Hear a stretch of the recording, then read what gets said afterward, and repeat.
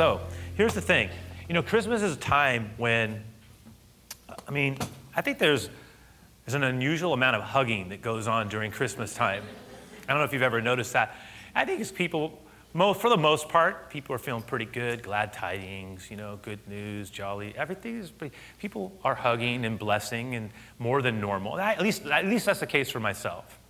And last week, I was with my youngest son. We had left really early in the morning. I was going to have a meeting in the mission at a coffee house in the mission that I go to a lot. And I was going to meet a couple of, I'll call them brothers. They were men that I was meeting.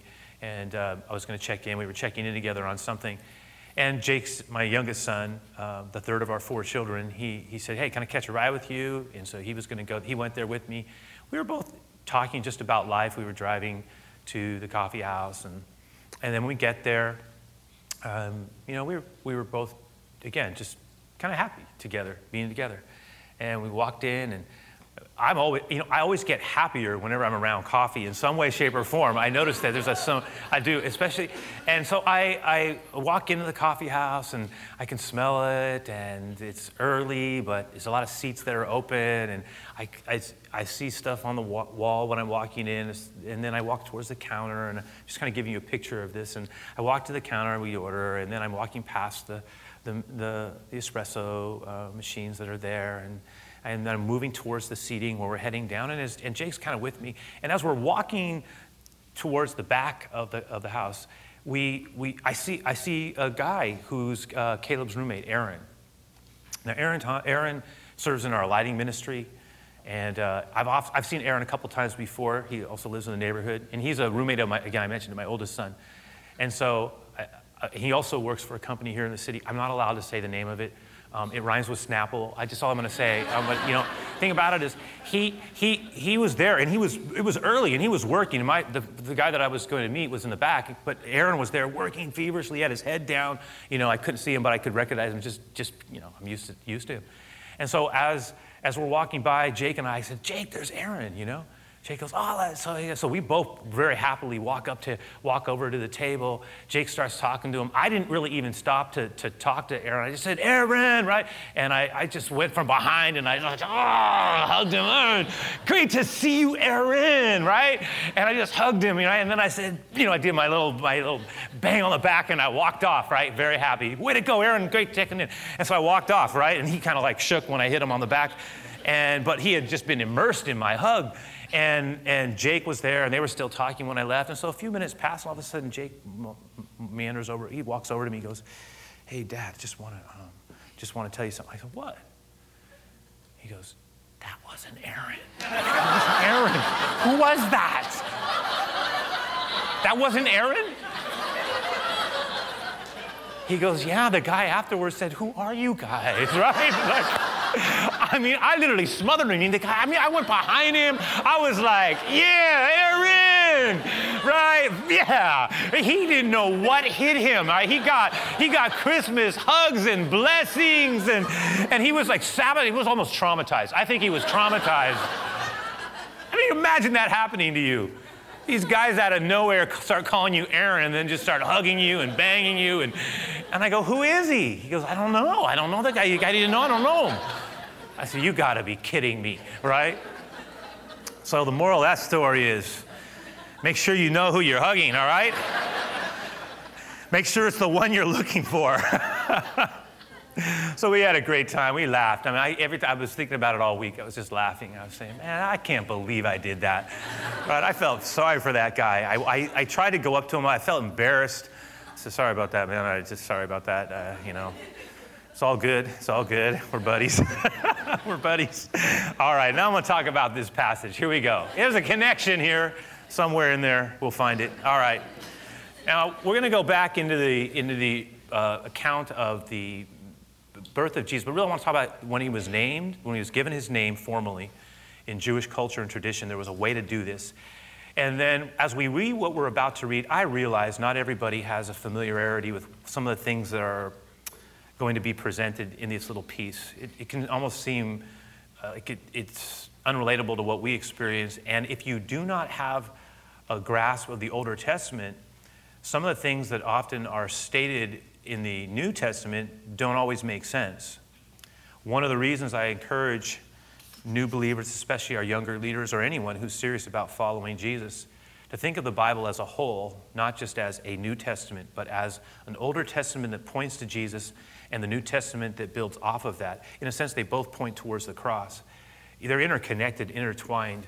They may be different in the way God deals with the human race, but to have a full appreciation for the New Testament and the life of Christ and the things that are being taught in the Scriptures for the early church, it is enormously valuable to have an ongoing, growing understanding of the Older Testament as well, because it illuminates a lot of things and it brings color and depth to them. This is an example of that. We're talking about intertwined in this passage are traditions that were embedded in both in the Abrahamic covenant, that is the covenant that God made with Abraham when Abraham followed him by faith, believed God and moved out when he had no real reason to do it beyond just that word. He becomes the father of the faithful. And then Moses, who was the ultimate deliverer of Israel, or at least the one who delivered Israel out of their Egyptian bondage. The law of Moses is a lot of the groundwork for the New Testament, and oftentimes Jesus refers to it. Okay, I don't want to say too much more about that, except that what we're about to read, the reason it's going to come up is because some of these traditions and customs are embedded into the Older Testament. So let's look at verse 21. You've got it in your handout there. 8 days later, when the baby was circumcised, that he was named Jesus. Talking about Jesus and his birth, the One. That was the name given him by the angel even before he was conceived. Now, again, Jesus was named before he was conceived in the womb of the Virgin Mary. His name is significant. It wasn't just any name. Jesus is not just any name. Now, it has a meaning now, obviously, that is different than it would have been if he had never come into this world. The name itself, we say Jesus, that's the anglicized version of a Greek word that is a transliteration of a Jewish word, Yeshua. Yeshua, God saves, God is our Savior. That's what it means. And when you think of it that way, you realize that there were also other people who were named that. But no one had ever been born, this is what the Bible teaches us, no one had ever been born or ever will be born that fulfills that name more than Jesus. He is the embodiment of that name. God saves. And when we're here at Christmas time, that's one of the things we're celebrating, is the birth of a Savior, both in terms of where we're going, ultimately beyond this life, but also in terms of what God is wanting to do in our lives and around our lives. It says in verse 22, now it shifts here from the naming of Jesus at the time of his circumcision to what is known as the presentation of Jesus, or the dedication of Jesus in the temple, in church. We would call this a dedication ceremony. It also involves another component. Just stick with me. In the Older Testament, and again, in Jewish culture, it would have been understood, based on the Leviticus teaching, a woman, after she had a child, would wait about 40 days before she would come into the temple or engage in religious activity. It was a purification ritual. So there's two things going on. Mary is coming to the temple to complete the purification time, after her time of purification has come to a close, and they are coming to dedicate Jesus unto the Lord, as would be the custom of their people based on the Scriptures. So it says in verse 22, then it was time for their purification offering. Now when they came when that time came, they would bring an offering. And it was said here that it was required by the law of Moses at the birth of a child, so his parents took him to Jerusalem to present him to the Lord. We would say they took him to church to dedicate him. The law of the Lord says, verse 23, that if a woman's first child is a boy, he must be dedicated to the Lord. Now, since the days of the Exodus, when Israel was delivered out of Egypt with a mighty hand, and when he saved Israel's firstborn males with what was known as the Passover, his death passed over because of the blood that was on the doorposts, which, can we, on the wood, I mean, can we see the blood of a lamb? Can we see the foreshadow of Jesus there? Is that amazing or what? And it was understood that since that time that firstborn males were to be holy, set apart to the Lord. And it was also understood as part of that ceremony that they were to redeem their son. That is, they were dedicated to the Lord, and then they were to redeem him by buying back, by giving an offering. Now, if you were wealthy, you would bring a lamb, or if you could afford it. If you were poor, you could use something else. You could bring, if you were less able, let's put it that way, you could use a pigeon or a turtle dove. And that was to offer thanksgiving to the Lord for his mercy and for bringing you through the pain of childbearing. So in that sense, there was an accommodation based on what you could afford. That was one of the two offerings that you were meant to bring when you came to the service. The other offering was what was known as a sin offering, which according to Leviticus was to be made for the wealthy and the poor at the same level. Because at the foot of God, if you will, we're all on equal footing when it comes to mercy. So in verse 24 it says, just stay with me, they offered the sacrifice required in the law of the Lord. Again, the clause, a pair of turtle doves or 2 young pigeons. What is implicit here is that they were poor, at least not wealthy enough to afford the lamb. So they didn't have a lot of money. The king was not born into wealth, but they had a lot of love for God, and they were attentive to details. They were devout, they were simple, they were righteous.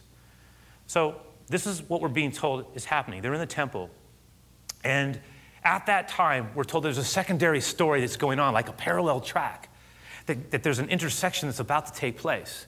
You've got Mary and Joseph who've got their own thing with God that's going on, which is mysterious, remarkable, hard to believe. Joseph, in a sense, is functioning as a caretaker and a stepfather behind the scenes, if you will, designed to accommodate and support something that he himself would have never believed possible. God's working through a young woman named Mary. She herself has only just said, I am open to you, God. There's this incredible thing going on. But now they're following through to dedicate Jesus, the baby Jesus, to present him in the temple. As they're doing that, there's another man that we're told about. His name is Simeon. Now, Simeon, all of a sudden, is going to intersect with them in the temple. He is a man who the Bible tells us has been praying, and he's a man who loves God, and he's been seeking God for a number of years. And he has been given an impression that he will not die until he has had a chance to see the one he's been looking for, the Messiah. We're told about it here, verse 25 and 26. You can see it there, that passage. At the time, there was a man in Jerusalem named Simeon. He was righteous and devout, and he was eagerly waiting for the Messiah to come and rescue Israel. And the Holy Spirit was upon him and had revealed to him that he would not die until he had seen the Lord's Messiah. And then it says, that day the Spirit led him to the temple. Now, I read this, you read this, and we go, wow, you read something like that, you read a phrase like that day the Spirit led him into the temple. The Bible says things like this so matter-of-factly that it can either catch us off guard, like, what does that mean? Or we can just walk past it real fast without much notice. But what is being implied here is that he had this impression, this deep spiritual conviction, and it was accurate, that the Lord would keep him alive until he had a chance to actually see Messiah with his own eyes. And then that day the Spirit led him, which also carries this idea of prompting. What are we to do with that? In my mind, embrace it with humility, knowing that God can lead us and at times reveal things to us in the ordinariness of our lives, that there are going to be moments, if we walk with Jesus, where God will set up divine appointments. We'll come out of that conversation knowing that we just touched something sacred and holy we didn't even plan on. That there are times where the Lord will put something into our heart, a word, a thought, a desire to talk with someone that is more than just kind of our idea. That there are times where if the Lord is being welcomed into our lives, that we will experience things that sometimes we will shake our head and say, what did God just do? And some of us, we need to be careful, I understand, about over-spiritualizing things, but some of us, listen to me, we can, because we live in such a safe, sane, kind of rational culture that's prosperous relative to the rest of the world, at least a majority of it, that a lot of times our first inclination is to suspect things. And therefore, what we begin to do is we begin to live our lives with a certain kind of reluctance to think that God might at times prompt things in our own hearts or put a thought in our mind that we're to respond to. I think for a majority of us, we need to be far more open, listen, to the prompting of the Lord. I'm not talking about crazy things. I am talking about saying, Lord, I know you speak. I know there are times where your Spirit wants to move me to either pray for someone, have a conversation with someone, to take something in your word that is speaking and to claim it as my own. I think there are times, Lord, when you make a promise that maybe that promise is for me to hold on to. Just like Simeon had been given a promise. Now, people could judge that promise. He didn't tell everybody about it, but it was a unique promise, but God gave it to him, and he held it, and eventually that promise was fulfilled. There are times where God will give you and me words in our lives, and he wants us to hold on to those promises. He wants those words to have a preeminence in our life. And there are times where his Spirit wants to lead us into places, because I believe in the Spirit of God's reality. I believe God moves. God still speaks. God leads. Again, we're not talking about stuff that's crazy or way out there. But we are talking about sometimes things that we would not normally be opening ourselves up to. Maybe sometimes God will prompt us to want to respond in a way of giving something or blessing in some way that is so out of the norm for us. But we are trying to respond to a prompting we feel in the Spirit, or to communicate a word that we would have not communicated, but we feel that the Lord is trying to get us to move somewhere. And the value of having an ongoing, growing relationship with the Lord is that it leaves room, not just for something that happened a long time ago that I can learn about, but it allows for things to happen in our life today. Things that God wants to do in us, through us, and around us. That's a big part of this. Look what happens. It says here, that, so Mary, here's the last, we'll finish with this from the passage. So Mary and Joseph came to present the baby Jesus to the Lord as the law required, the law of Moses. Simeon was there. And he finds his way to them. And you can see the picture in the temple, in the Lord's house. He's coming in and he makes his way and he says, can I hold your baby? And I don't know how he said it. I don't know what he looked like. We don't even know how old he is. People like to think he was older. But we do know this, he took the child in his arms. And in my mind's eye, I imagine him just lifting that child up and beginning to praise God. I thank you, God. I praise you, God. This promise, this child, this is the fulfillment of what you say. I mean, I see that right there. Sovereign Lord, now let your servant die in peace. As you have promised, I have seen your salvation. I've seen it with my own eyes. I'm holding your salvation in my hands. Wow. He is a light. I tell you, he is a light to reveal God to the nations. And he is the glory of your people, Israel.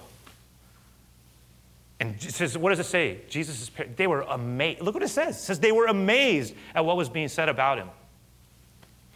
Okay. I want to interact with that. Before we head out of this service, before we head out into the rest of our week, I would like us to create some room here to think and open up our hearts. Some of us are note takers. I try to keep them simple just because they give us access points and you can build around them. Here's the first thing I want to suggest around this passage for where we're heading in this coming week or two. And it goes all the way back to that opening story. Those who look for Jesus will find him. Simeon was waiting with an active eye. You know, just because something's in front of us doesn't mean we'll see it. Just because something is passing by doesn't mean we notice it. I mean, there are times where you can just sit somewhere and people watch. It could be strange, Pastor, if you're saying that people just sitting down. Yeah, I know, but I mean, you know, just kind of hanging out, just kind of watching people go by, watching life pass by. You might notice things you didn't notice before. Sometimes you find yourself somewhere and all of a sudden you're in the middle of somewhere, it could be in the middle of a department store, all of a sudden it's like, wow, just stuff's happened to me. You start looking at something different. It's interesting. You might even maybe sometimes interactions with family that you've done all the time, all the same way, every time. It's something like you almost like pause and pull outside of it for a moment and just kind of, let me take in what's really happening here. That's a different way of seeing something. Oh, have any of you guys ever seen, if you I know if you YouTube it, it'll come up. It's I think it comes up under the Dancing Bear Awareness Test. Have you ever seen that? Some of you are going, yeah, some of you saying, no. What is that? Sounds strange. I'll tell you what it is. I went and re-looked at it because I was going, yeah, I've seen what you're looking for. I went and looked at it. Don't do it now. I went and looked at it, and if you go, you'll see that there's this, they start by saying, there's this man that says, there's 8 guys. This is an awareness test. And there are 8 guys, 4, they have a basketball. 4 of them are in white, and then 4 of them are in black. They're lined up. And then the basketball says, can you count, this is an awareness test, can you count the number of passes that are being made by the team in white? So I'm zeroing in on the white team, right? Okay, because then it's like all of a sudden they start moving. They start moving around, doing, and so you're trying to follow. I've got my eyes peeled on 1, 2, 3. I'm just trying to count the number of passes with the white team. I don't care about the black team. They only ask me about the white team. So in my head, I go, I think I know. So he comes in. How many passes were made by the team in white? All right. And then I'm thinking, I know that number. Right? And then they go, the number is 13. I go, yes, 13. I got it easy. Did you notice the dancing, moonwalking bear that passed by while that was happening? I was going, what bear? I didn't see any bear.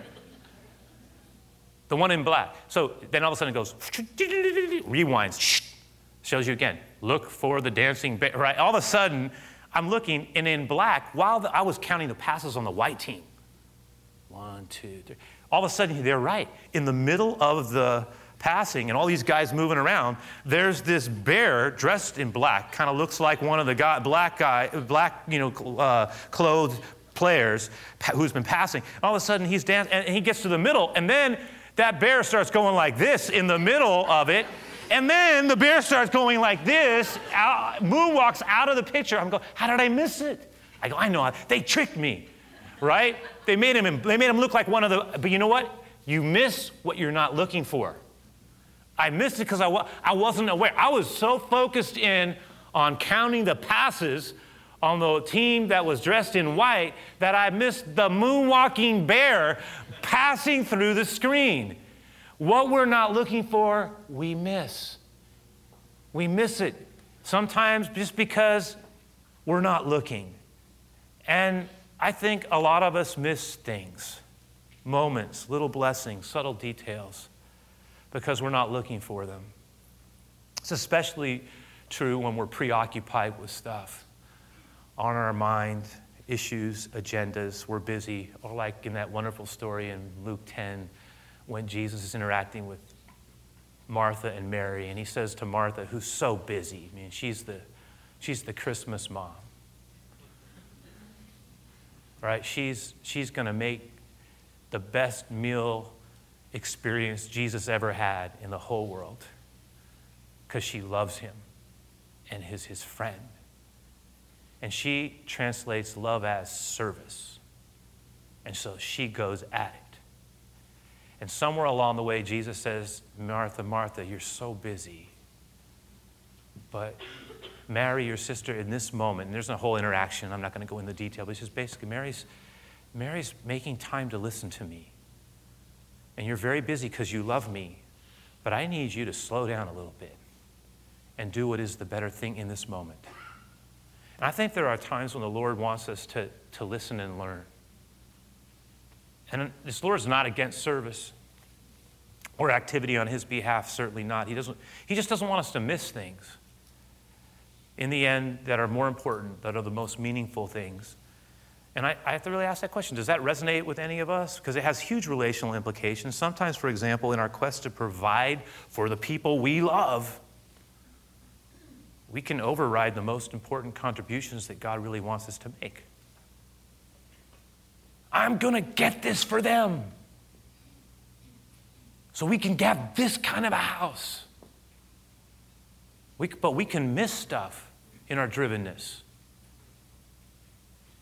What about the Spirit? What about character? What about tender love and attentiveness? What about presence? Where does that show up? We're never going to get that perfect.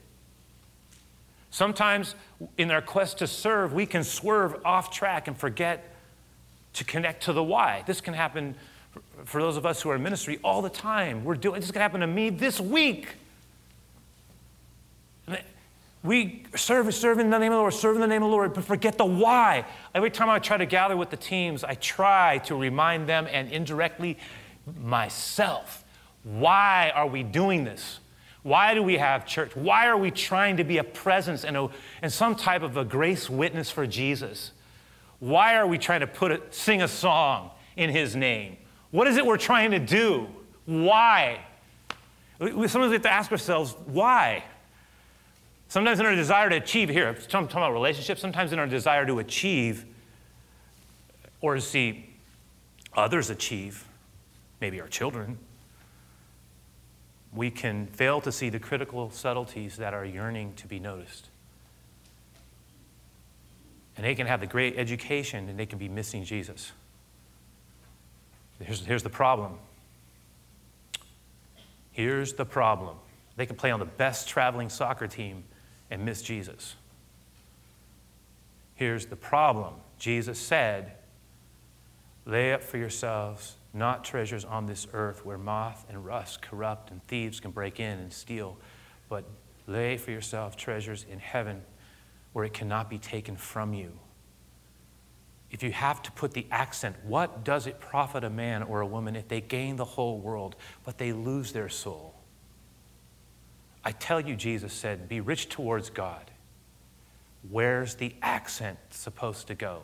It's not that the other things are not good or important. It's that there is a most important. Seek first the kingdom of God, the loving realm of Jesus in our lives. And all these other things shall be added unto you. They'll slot into place.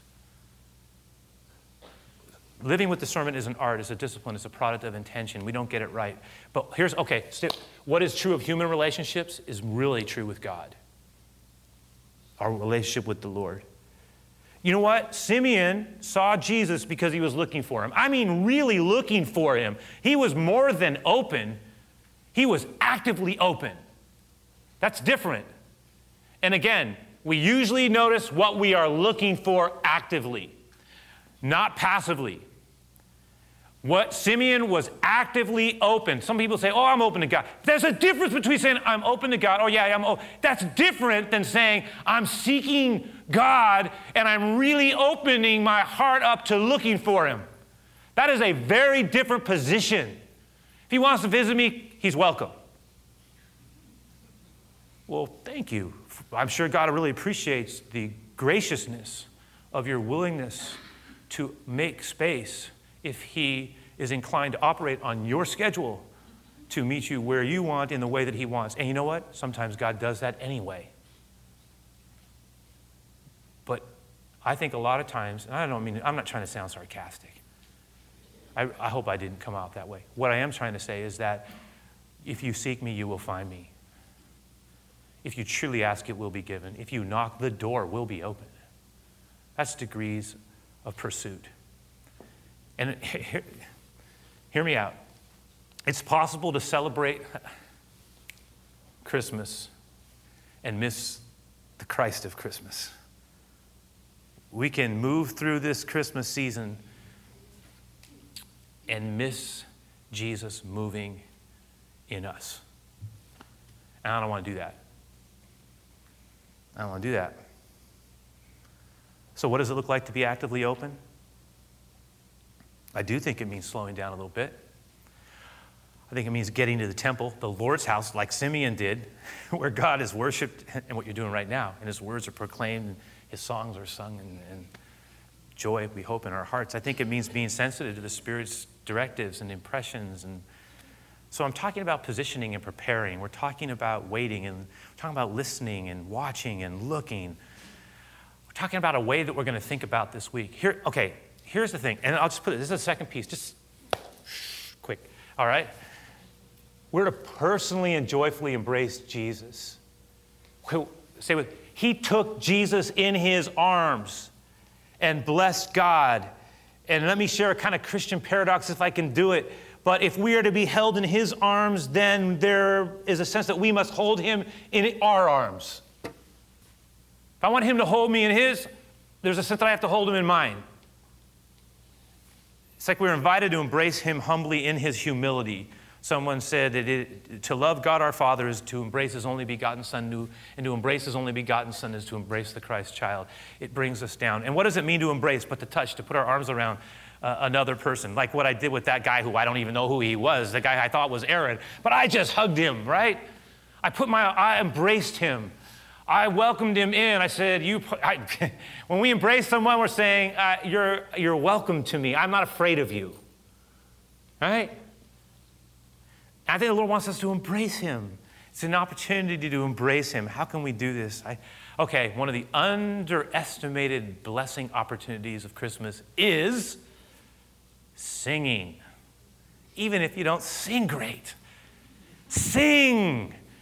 What are you talking about? Is there ever a time in the year where songs are being sung about Jesus left and right by all kinds of people, some of whom have no idea who he is really or what, but they're just, you can be walking through a store and all of a sudden the song is speaking about Jesus, born to us this day, oh little town of Bethlehem, King is, it's just everywhere. Hark the herald angels, glory to the newborn King, everywhere. Sing, you know what? Sing. Get a song in our heart. When the time comes to sing the carols and the hymns, sing them. Welcome in the song of the season. Let us next week just be open to singing songs when we get to that, candlelight service. If we're able to make it or watch it online, like a lot of people are going to be doing it in different places, sing. Online, just be a part of that. Lord, open my heart. Let me just say, it's a time for singing. It's a time for celebrating. It's a time for serving. It's a time for giving. It's a time for forgiving. If we've got things in our heart that we're not letting go of and they're not letting go of us, say, Lord, you've come to me as a gift I could never deserve. Help me to let go of stuff I don't even need to hold on to anyway. Truthfully, let your peace come to me. Don't let this garbage dominate my life. Set me free. Prince of Peace, come. Help me, Lord, not to get stuck in this place, but to get free in the way that you want me to be free. Oh, Redeemer, redeem me. Oh, Christ who was born, come to me again today, this day. Be fresh in my life. This week, Lord, I invite you. I want to sing your songs. I want to be a giving person. I want to serve. I want to be a peacemaker, not an agitator. I don't need to fight. I want to walk in your ways. So here's the thing. Thirdly, number 3, we would do well to pause long enough to let our eyes see the salvation. I won't go long on this except to say, you look at the nativity scenes, you'll see this, usually you'll see a manger, and Jesus is in the manger, baby Jesus. But in the wood, here's what I always try to remind myself. Every time I see the manger in wood, I remind myself to remember that the cross is in the wood of that manger. That the wood of that manger reminds me of the cross that Jesus would hang on because he loves us, because God loves us, that he came to give his life away, that we might have life, that he was born. The season's purpose is to celebrate the one who was born to give his life away. Someone said to live a life that we could never live, to die for us, a death that, I don't even forget how he said it, the idea being that for us in our place, right? To die for us, to give his life away for us, right? So that we don't have to die ourselves. He dies the death for us, if you will. What a blessing that is. Okay, we'll leave it here. This is my final to the final.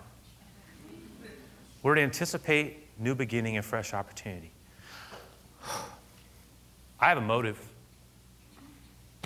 It's to get everybody thinking towards a direction that gets our hearts ready to celebrate not only the gift of Jesus' coming that we are marking with people, millions of people all over the world turning their heart in a tender way to acknowledge the birth of Jesus, but also to use the momentum of this week that we are going to intentionally, if we're doing this right, enter into.